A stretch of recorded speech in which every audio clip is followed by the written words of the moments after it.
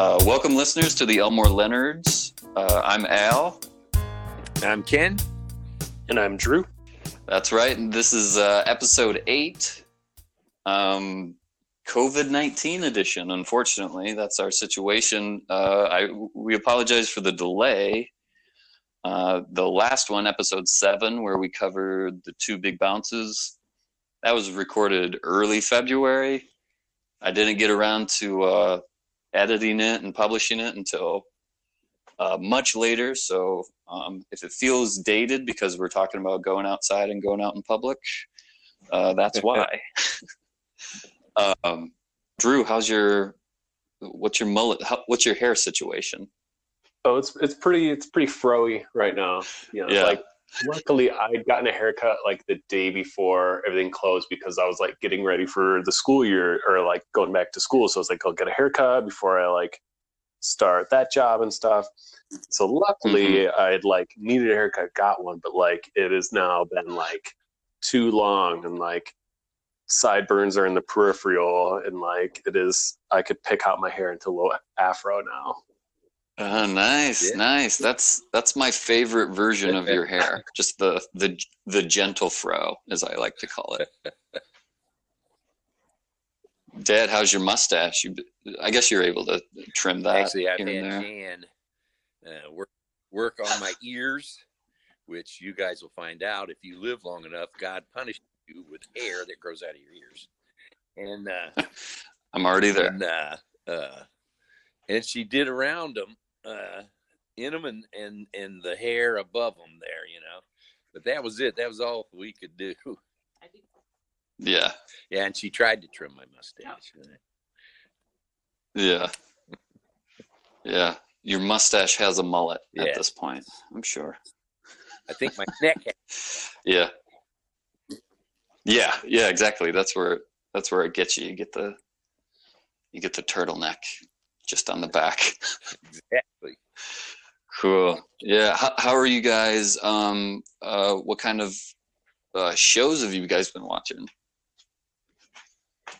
Sorry, I just looked at Allie. She decided she's getting dressed. She's wearing the exact same thing as me. God damn it. Don't you all usually plan that anyways? I mean, she's just saving you a step of you laying out her clothes for her to be the same. Okay. Settle down. V-neck gray t-shirts. That's the theme of today, apparently. But how are you guys finding entertainment? Like, what kind of shows you guys been watching? I started watching Stranger Things. Welcome. Was that one of yours? No, I mean, I've seen it a while ago, like when it came out, but that's a good one. That's so good. Turns out. Yeah. That they nailed that sort of Venn diagram of Stephen King and Steven Spielberg. Exactly. Where it's like there were moments where the hair would stand up on the back of my neck when the kids decide, like, we're not going to let the adults take care of this. We're just going to, like, take our destiny into our own hands. So good. April and I have been, we come up with, like, lists of things to watch and, like, themed. And so we did, like, crime and mafia movies. So we went through, like, Godfather 1 and 2, Goodfellas, Casino, like, hit all of the usual, like, saw at least 10, and we're currently watching The Sopranos. Then before that, we did like heist movies. We did all the different heist movies we could think of. Then we did an Eddie Murphy list. So we did like 48 Hours, another 48 Hours, like Beverly Hills Cop 1, 2, and 3, like 10 Eddie Murphy movies. And then our latest is Kevin Bacon. So we decided to watch Tremors, of course, was the first one. And then Hollow Man. Got to start with Tremors. So we start with Tremors. She thought it was hilarious. It is. And then we watched Hollow Man, which pretty good graphics. It still holds up for being 20 years old. And the invisibility tech they use was pretty good. Okay. And That's good. I was like, oh, I bet you'd like Alien. She's like, no, I don't like scary movies. I'm like, it's not like really jumpy scary. It's not super gory. And so like she actually really liked Alien with Sigourney Weaver. And then we watched Aliens and then watched Predator because eventually we're going to watch Alien versus Predator. So I have to like introduce both creatures. Sweet. Yeah, recently I had Allie watch Highlander because that's a question I have for you guys. Okay, scenario time. Let's say you're at the Secretary of State, the DMV for those who aren't familiar with Michigan, and you forgot your phone, you forgot any reading material, the TVs aren't on, and so you just have to sit there bored. And so you decide to watch a movie in your head, like start to finish. What movie do you watch?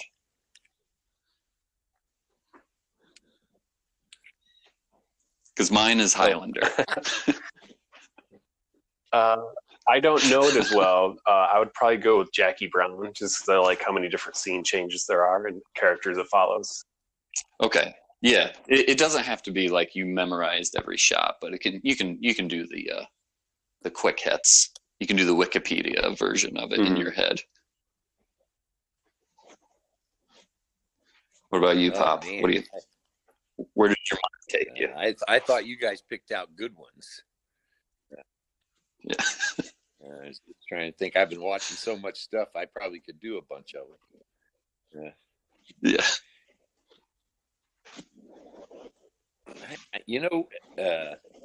It's one we might end up doing sometime that I really enjoyed.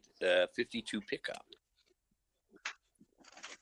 Oh, okay. I just finished reading that. The Roy Schreider. Yeah, Roy Schreider. Scheider, yeah. Someone say it. It's the book that you got me, Alan, has like the collection of Elmore Leonerds stories. I just finished reading 52 Pickup. Now I'm reading Swag. Okay. Nice. So what decade did you get? Did you get 80s? Is it 1980s or 70s? I think it's 70s. Okay. Or like that's when the books take place in the 70s. He might not have written them right until the 80s. No, I think they were published. Yeah. Anyways, nice. I'm also reading one that you gave me. And it was the 4 novels of the 80s. Okay, so Drew has the 70s. Okay, and cool. I have City Primeval, which is it's a good one. You know, it could stand in as the example of Elmore Leonard. I mean, it's Detroit, and it's that whole a lot of conversation, great dialogue, and so you could recognize the Detroit characters, you know. Yeah, even the wild card, even the hillbilly character, kind of like someone you can't trust, and he just has like weird motives. And also, because I read that one, I think on a plane, had a long layover, so I read it front to back, and I feel like it's the most. If you wanted to take a tour of any book, that would be the one to go. Gratiot to John R. to Madison Avenue to all this stuff, because he name drops a ton of streets in that one. I feel like more than most. I swear the judge, when the guy was chasing him, drove by my Aunt Virginia's house. Because she lived just off of John R. And then later to, what do you call it? What's the... No, of course it fell out of my head. Yeah. Anyway, it's one of the suburbs, the hippie suburb, Royal Oak. Okay. She lived in Royal Oak before they moved back to Arkansas. If you can imagine that. Yeah. No, that's good. I've actually been reading Road Dogs, which takes place in Venice Beach, California. And it's actually something, it's kind of like a theme that's sort of been sprouting up recently, mainly because like in all the, in like in today's Marvel universe where everything is connected and they've retconned every character to live in the exact same universe, and they did it with the 007 universe, and so everything's connected and part of one entity. You see a little bit of serialization of some of Elmore's work, and that was Road Dogs is like he kind of picked characters from past novels, because it's Jack Foley from Out of Sight, Kundo Ray from La Brava. He supposedly is shot in the chest at the end of La Brava, but he just makes it so the paramedics saved him, and so he's in prison, and so that's where he meets Foley, and then there's a character from Riding the Rap, which I haven't read, Dawn Navarro, who's a psychic. So they somehow get, Foley gets his sentence shortened and goes out to Venice Beach. And this is something that I've sort of been playing with in the past years, which is playwriting.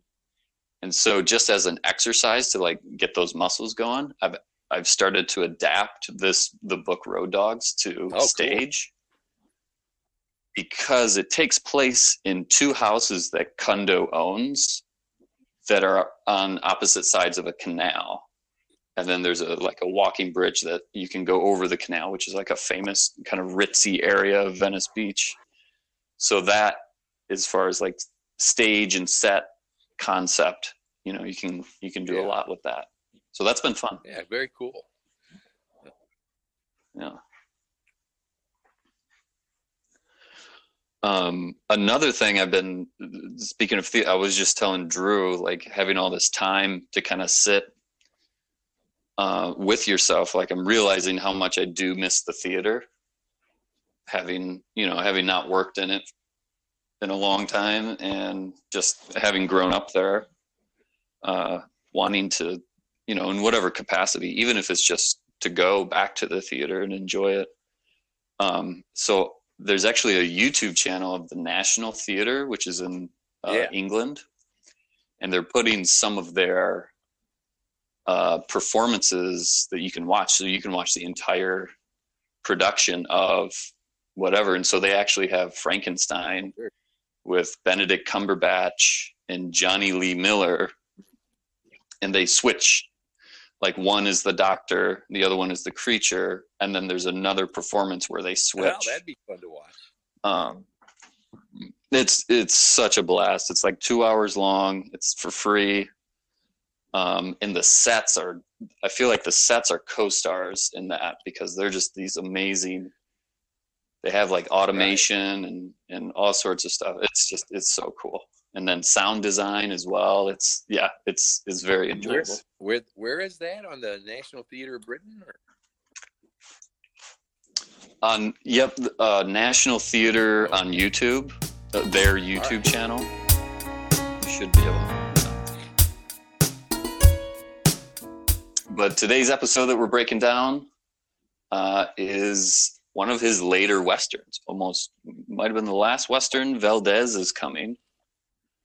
From 1971. The book was published in 1970, and Burt Lancaster starring in it.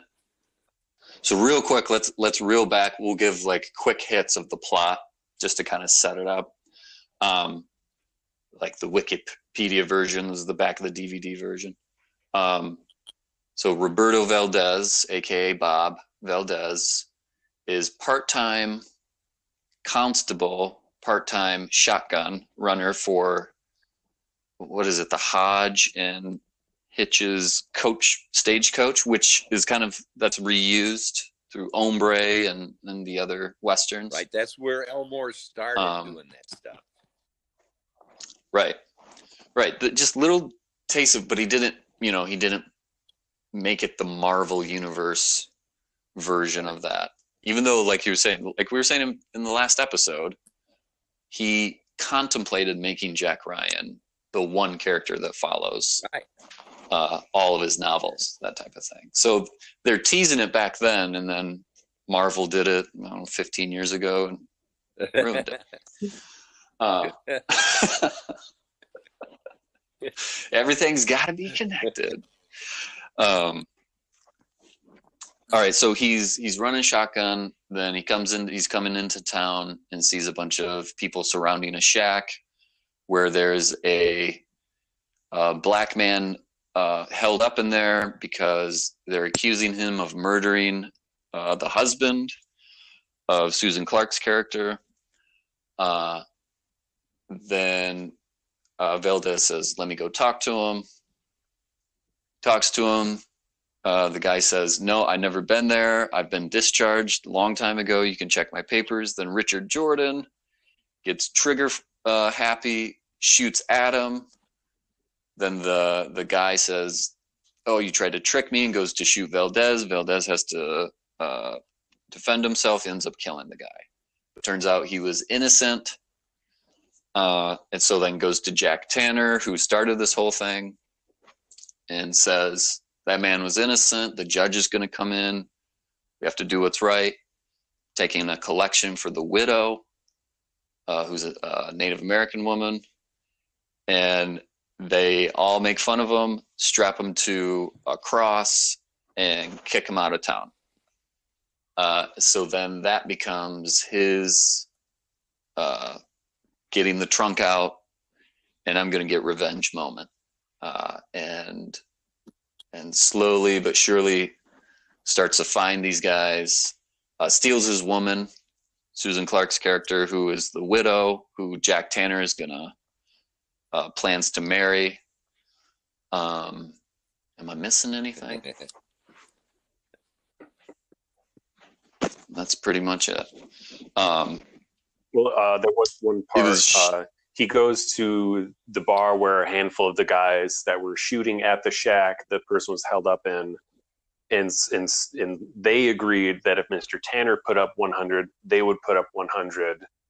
And so then it kind of like put all then the focus on Valdez going after the task of getting Frank Tanner or Henry Tanner to get him the other half that the town agreed to, or to match the funds.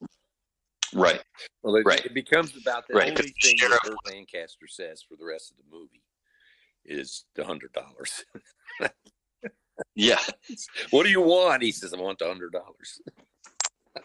Yeah. Yes, because he goes a couple of times. He wants. They keep saying no, and he's got a whole gang. Jack Tanner's surrounded. He has like a little compound where he just has free reign and dictatorship, because he just has this huge posse of bodyguards, and his El Segundo is with him. What were the initial thoughts from this? Well, I can tell you that this movie is the one that got me interested in Elmore Leonard. Because at 71, Sweet. I was just out of high school, and I would not miss any of those old time Hollywood guys, Burt Lancaster or Douglas, any of those guys. If they made a movie, I'd go see it because it had some redeeming value. And cool. When this movie was a good movie to me. I liked Westerns, and I thought it was particularly well done. And it was so good, I said, who wrote this? You know what I mean? I stayed for the credits, and I saw that unusual name, Elmore Leonard. And I think that's when I bought my first Elmore Leonard book. Nice. Yeah. That's significant. So that has that's a significant history with you. And it's a good movie. I've watched anytime it's on. I would watch it over the decades. Sweet. God. How about you, Drew? I really liked it. I thought it was a good mix of Western meets like spy. It was like there's a lot of sneaking around, or just like I just thought it was really well made, and I liked the story.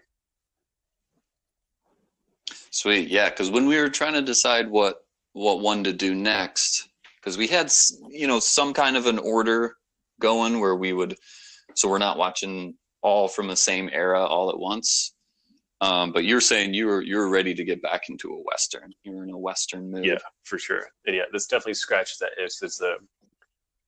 It's a 1970s Western, so it's like fairly quick, 90 minutes. And so I felt the pacing, it makes it move right along. And yeah, my wife April and I, we both liked it. Sweet. Yeah, and it definitely was getting in that era of violence where they're not shying away from it anymore. They're not showing from a distance that the guy gets killed. They're showing like up close and blood and kind of this, there's kind of a brutal edge to these movies. That because when sometimes my brain, just registers a Western as it's kind of campy and it's kind of wholesome and the good guy wins and all this stuff. And this, this sort of challenges that. Much like most of the Elmore Westerns, it definitely, it's not your typical good guy, bad guy. That's it. There's a little more to it. And I think that Burt Lancaster liked playing those characters that were three-dimensional. They were complex. They had history, and they had something for him to bite into. And that really shows. Did you know that he was originally slated to play the husband, who wasn't the husband yet, the boyfriend, Mr. Tanner? Right. Yeah, Tanner. He was originally scheduled to play that. Brando was going to be Valdez. And it was, I think it's Lancaster's production company that put it on. So he sort of had the say. And because I read that there was like trivia in the X-Ray on Amazon Prime. Sure. So that's where I read that. And they had it slated. They got the writer to come in, do it. They were, okay, we're going to get this going. And he went off and did another movie. And while he was doing, he did Airport. Okay. While he was doing that, he was like, you know what? I want to play that guy. And I can't remember when was Godfather, 73, 72? Something like that. I read that 70? That book in 1970. And so the movie was sometime after that. Oh, Godfather was 72. Yeah. Okay, so this was filmed in 69. Right. Valdez is Coming is filmed in 69. So Brando was going to have his comeback no matter what. So that's cool. The director, Edwin Sheeran, not to be confused with Ed Sheeran, the pop star. Edwin Sheeran. This is his first time directing a film. Wow. And Lancaster picked him because he had just got done directing the stage version of The Great White Hope with James Earl Jones, which won the Tony for Best Play in 69, I think. So it's his debut directing, but he has, he has chops. He's dealt with some big boys before. Yeah. And that the film version of The Great White Hope was released at the same time that this was filmed in 69. That's a pretty good movie too. Yeah, I was watching just some clips of it, and I said, okay, I'm going to watch this. I'm going to put this on my wish list. In it? It's Jane Alexander. I think Susan Clark's in Valdez is Coming. Yeah, I know. I thought maybe she was also in Great White Hope. I remember there was a mistreated woman, which was kind of a standard operating procedure back then. It seems like, because you saw how Susan Clark got treated in Valdez. Also, the horses. There were some stunts there that are the reason why they say at disclaimer at the end of movies now, no animal was injured in the course of making the film. Yeah. Yeah, you get that sometimes where you're like, ooh, you want to be able to recreate that today, and that's a good thing. They do it all with a computer today, so right. It's better for the horses. Yeah, or like a member of PETA has to be on the set, or the Humane Society, or to get that, to be able to put that disclaimer up, you have to have them on set. Yeah.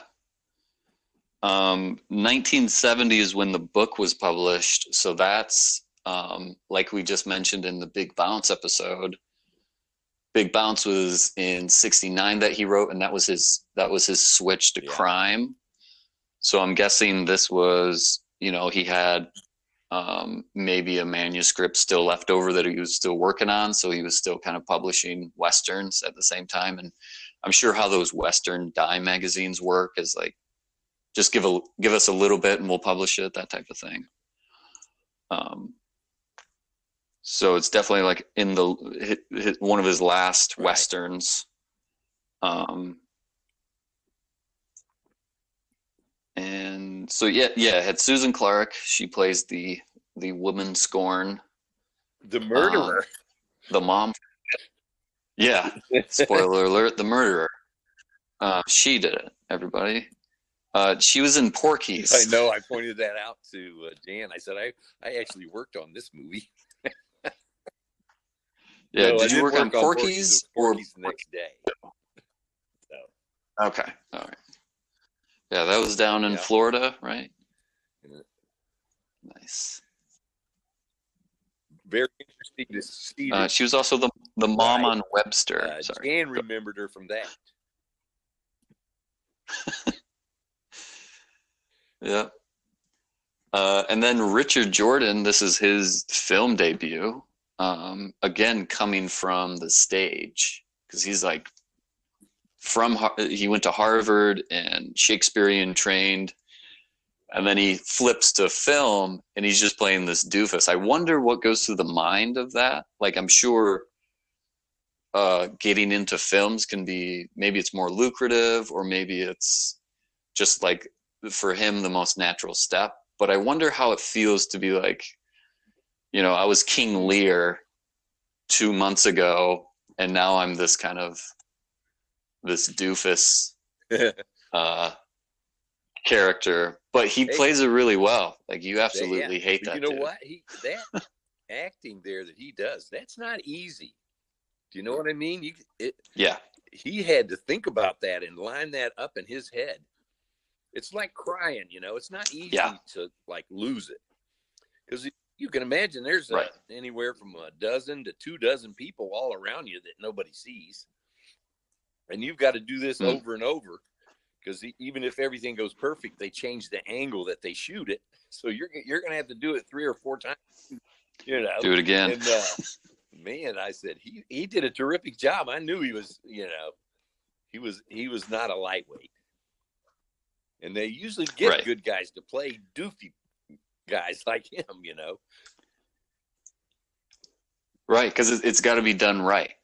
Because if you don't have that, it sort of weights the other characters correctly. It gives balance to the tone. I like how he had the funny hat, the crown being Hoss Cartwright. Of course, you guys probably don't do Hoss Cartwright. Right. But I like all that kind of stuff. I can picture it. And that whole transformation when Valdez pulls the trunk from underneath the bed and transforms from the wimpy assistant sheriff of the Mexican part of town into Valdez. That's a nice transition. Yeah, those are super fun part. That could almost be a theme of your binge watching, Drew, of like the transformation where the trunk comes up, like the John Wick, the Professional. I'm trying to think of other ones. Yeah, that's why That's why I thought this movie was like a really good Western, but it was also very mixed with like a hitman movie or a spy movie, because that whole like you said, that trunk moment, and then like he's not just like riding straight at the enemy, he's like using little tactics and freaking him out by saying he's coming and like sneaking around the mountains and using the lay of the land. Yeah, so cool. It's like the 8-year-old me. That was always my favorite part of the movie. Like, oh, he's gearing up. You're gonna get it. Well, it's good. He says the segundo asks him, "How many you killed?" You know. Well, he says 5, 6. He just says 11. Oh, you count. Yeah. You know, and he said, "You better." Yeah. So there are white guys with brown makeup in this movie. Yeah. In the main character, Burt Lancaster, with bright blue eyes, with brown makeup, doing an accent. And it is what it is. It's part of its era. And the makeup changed. He was way darker at the beginning of the movie. Oh yeah, because El Segundo had at one point, there's a night scene, and it's like, did they just put gunpowder on him at one point? And in the Segundo character, I thought for me was the most, he has the most dynamic shift, because he's such a jerk and he looked so funny to me with that hair, and he's balding, and he's a white guy, and he has brown face, and I was like, look at his, does he know what he looks like right now? Well, like, he wins the mustache. He had the best mustache. And the hat is huge. Sombrero. Oh God. Because but towards the end, he's just impressed with Valdez. Right. He gets it. He starts to respect him. Well, yeah, like another Mexican, like himself. And I almost wondered, because of how many questions he was asking, and like there was almost like this,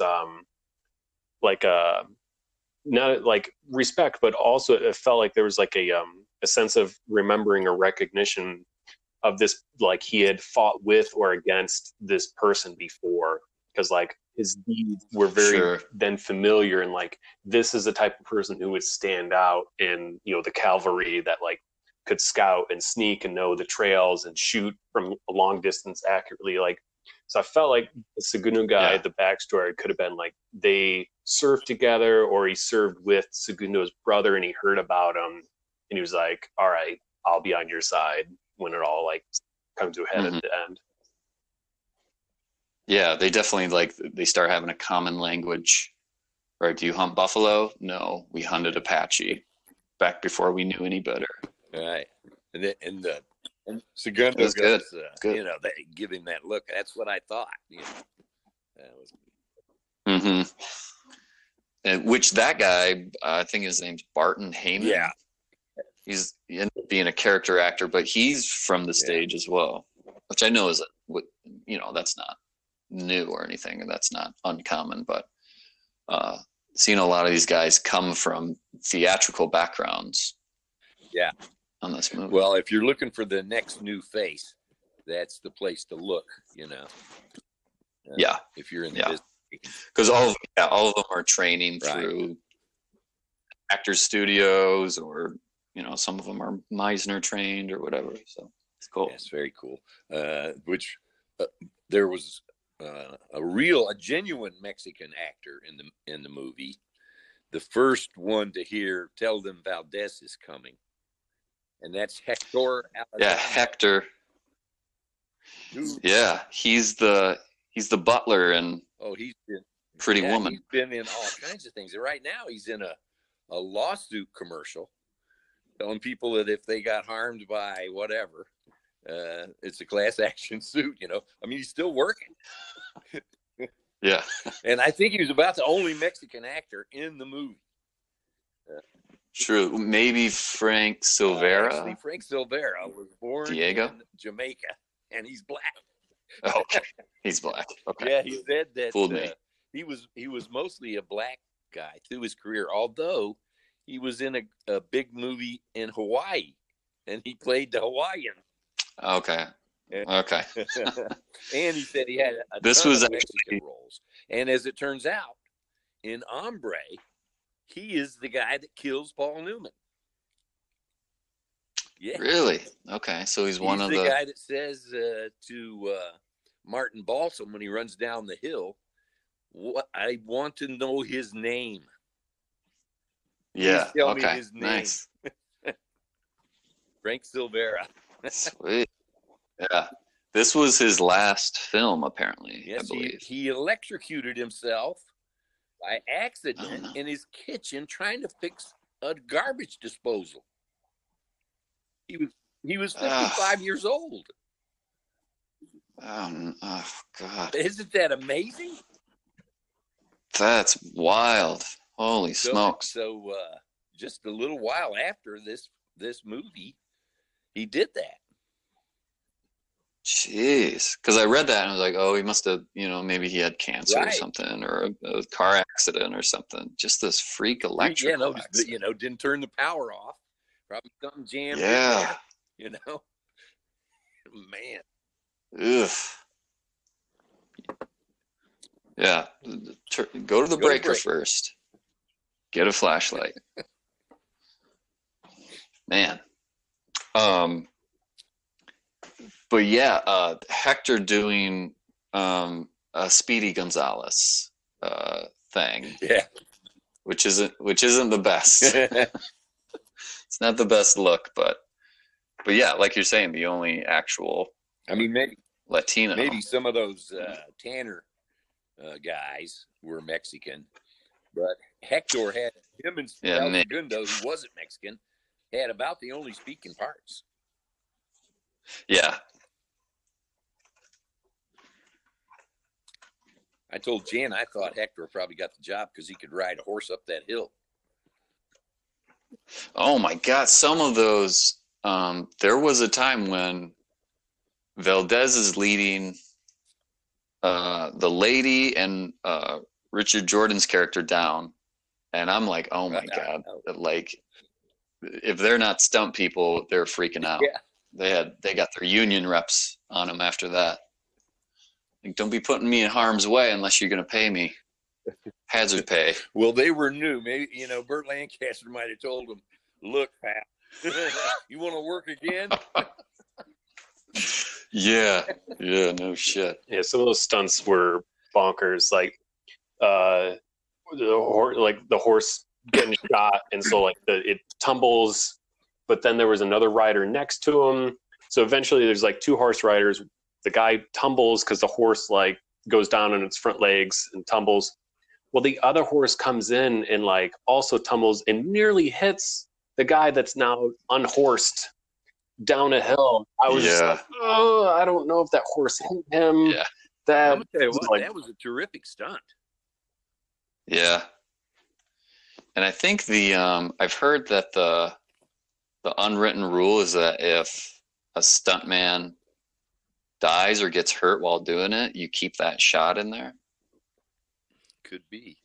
I don't know. Have you heard anything like that? I never heard that, but I remember that when I was a kid, there was a show on television called Combat. And the guy that played the tough sergeant on Combat was in a Steven Spielberg movie where it was a flashback to Vietnam and a helicopter crashed and killed him. Oh. And when I went to see the movie, I always wondered, if, is this the footage? Did they keep this? I mean, yeah. Well, didn't they keep it in The Crow with Brandon Lee? Did they? Did they keep that? The one that I think that's he shot himself in the head? No. There were supposed to be blanks. Oh yeah. And they were real bullets. No, they were blanks, but a blank still shoots a wad. And he put it right. He was touching his skull with it. And it blew a chunk of his skull right through his head. Brandon Lee? I think so. I think there's a scene where the crow's supposed to he's surrounded by like 12 guys and he just gets riddled with bullets. And I think some of those had real bullets in them. Wow. But there was a guy, he was like a male model turned actor, and he would always play around with guns with blanks, and he ended up, I forgot who that was, but he ended up like just fooling around and shooting himself. But the air pressure, right, it still shoots out a piece the pressure from the blank. So there's a push behind it. Yeah. Yeah, I don't know if that's the actual footage from The Crow or not. It's weird to think about, man. That was a good stunt though with those horses. Yeah, no, that's skill. I wonder, because this was filmed in Spain, right, which towards the end it said filmed in Spain in this, national mountain park, and in the studio you can 100% tell when it switches to the studio when they're out in the mountains. Yeah. Because all of a sudden the fog is just everywhere. Yeah. And they're enclosed in some sort of cave. That part of Spain is where Sergio Leone took Clint Eastwood and made the Good, the Bad, and the Ugly, Few Dollars More. Spaghetti Western. Spaghetti Westerns were started there. Okay. Jan asked me, well, if it's Spain, why'd they call it Spaghetti Westerns? I said, because of Sergio Leone. It was Italian, yeah. It's a mix. There's, yeah. It's a Valencia. So quite often, spaghetti Western. This movie gets lumped in to Spaghetti Westerns. Okay. Well, I mean, it definitely follows like the same theme, like you were saying, Al, about like, it's not just, good guy is always good, bad guy is always bad. It was like the good guy is like this a flawed character and like not clean shaven, not just like your knight in shining armor coming in to like pacify the West and make it not Wild where we're just bullets don't ever hit John Wayne, but like Spaghetti Westerns was definitely like they tried to make it a little more like gritty or three-dimensional. Yeah. Because I think, when did The Getaway come out? Was that later? I think that was 74. No, 72. 72. So yeah, that's because that's Sam Peckinpah, right? Yes. The Getaway. Yes. So that, Dad, didn't you say that's the first one to use slow motion? That was Sam Peckinpah's trademark, slow motion violence. Okay. Violent, yeah. The bullets hitting them and the blood splattering all in slow motion. Yeah. And then the guys that fell off the porch roof, and landed out in the street, he always showed that in slow-mo. Nice. Yeah, that came to mind a little bit because he didn't use slow motion, but there was definitely that level of graphic violence that was in that same vein, which audiences came to kind of expect maybe. Yeah, that became a popular. There was no stopping and he came from Westerns too. Yeah, Sam. By the time he got to The Getaway, he had it down. I'm trying to think what else we got on this movie. Pretty good, pretty tight, like you're saying. Yeah, 90 minutes. Hour and 30. Yeah. I like the ending. It kind of leaves. Yeah, we haven't even talked about the ending. They finally track down like El Segundo and the Tanner gang finally track down Valdez, and he has Susan Collins with him, and he's like, tell her to step away. He's like, all right, fine, have her step away. He's like that. Now they have like he's shot about half of them, but the other half is all there with all their guns on him. And he still wants the $100. Yeah, that's the last time he says it. Give me the $100. But that's when El Segundo is kind of just like, hey, actually, most of these guys are my men, and I'm actually liking this Valdez guy, so I'm gonna fire all of your gang right now, and it's just you and Valdez, and then they just end at kind of like end off, like they're both kind of got their hands near their pistols for like a duel. And it just ends. And I kind of like that it wasn't oh, well, we have to show the good guy prevailing. It was like, well, right. Just with and fill it in with your head of what kind of outcome did he, did he surrender and give the $100? Did he try to draw and get shot? It's just like, I like that it's just to your own imagination. Yeah. Yeah. Almost not quite as extreme, but almost original Italian Job level cliffhanger. Yeah. The original Italian Job, you mean, not the remake with Mark Wahlberg? Yeah, that's right. Look good, feel good. You guys doing good? How you guys doing on that quarantine? I went to Wahlburger at the beginning of the year, and I came back. Of course you did. I did. I went to Wahlburger and came back, and Allie was like, how was it? I was like, you ever try an Impossible Burger this good? Huh? Donnie thought it would be too big. It wasn't. The only burger you can get medium rare. There's only one Impossible Burger, and it's my burger. You going to try it? Go ahead. Try that special sauce. Tip your waiter.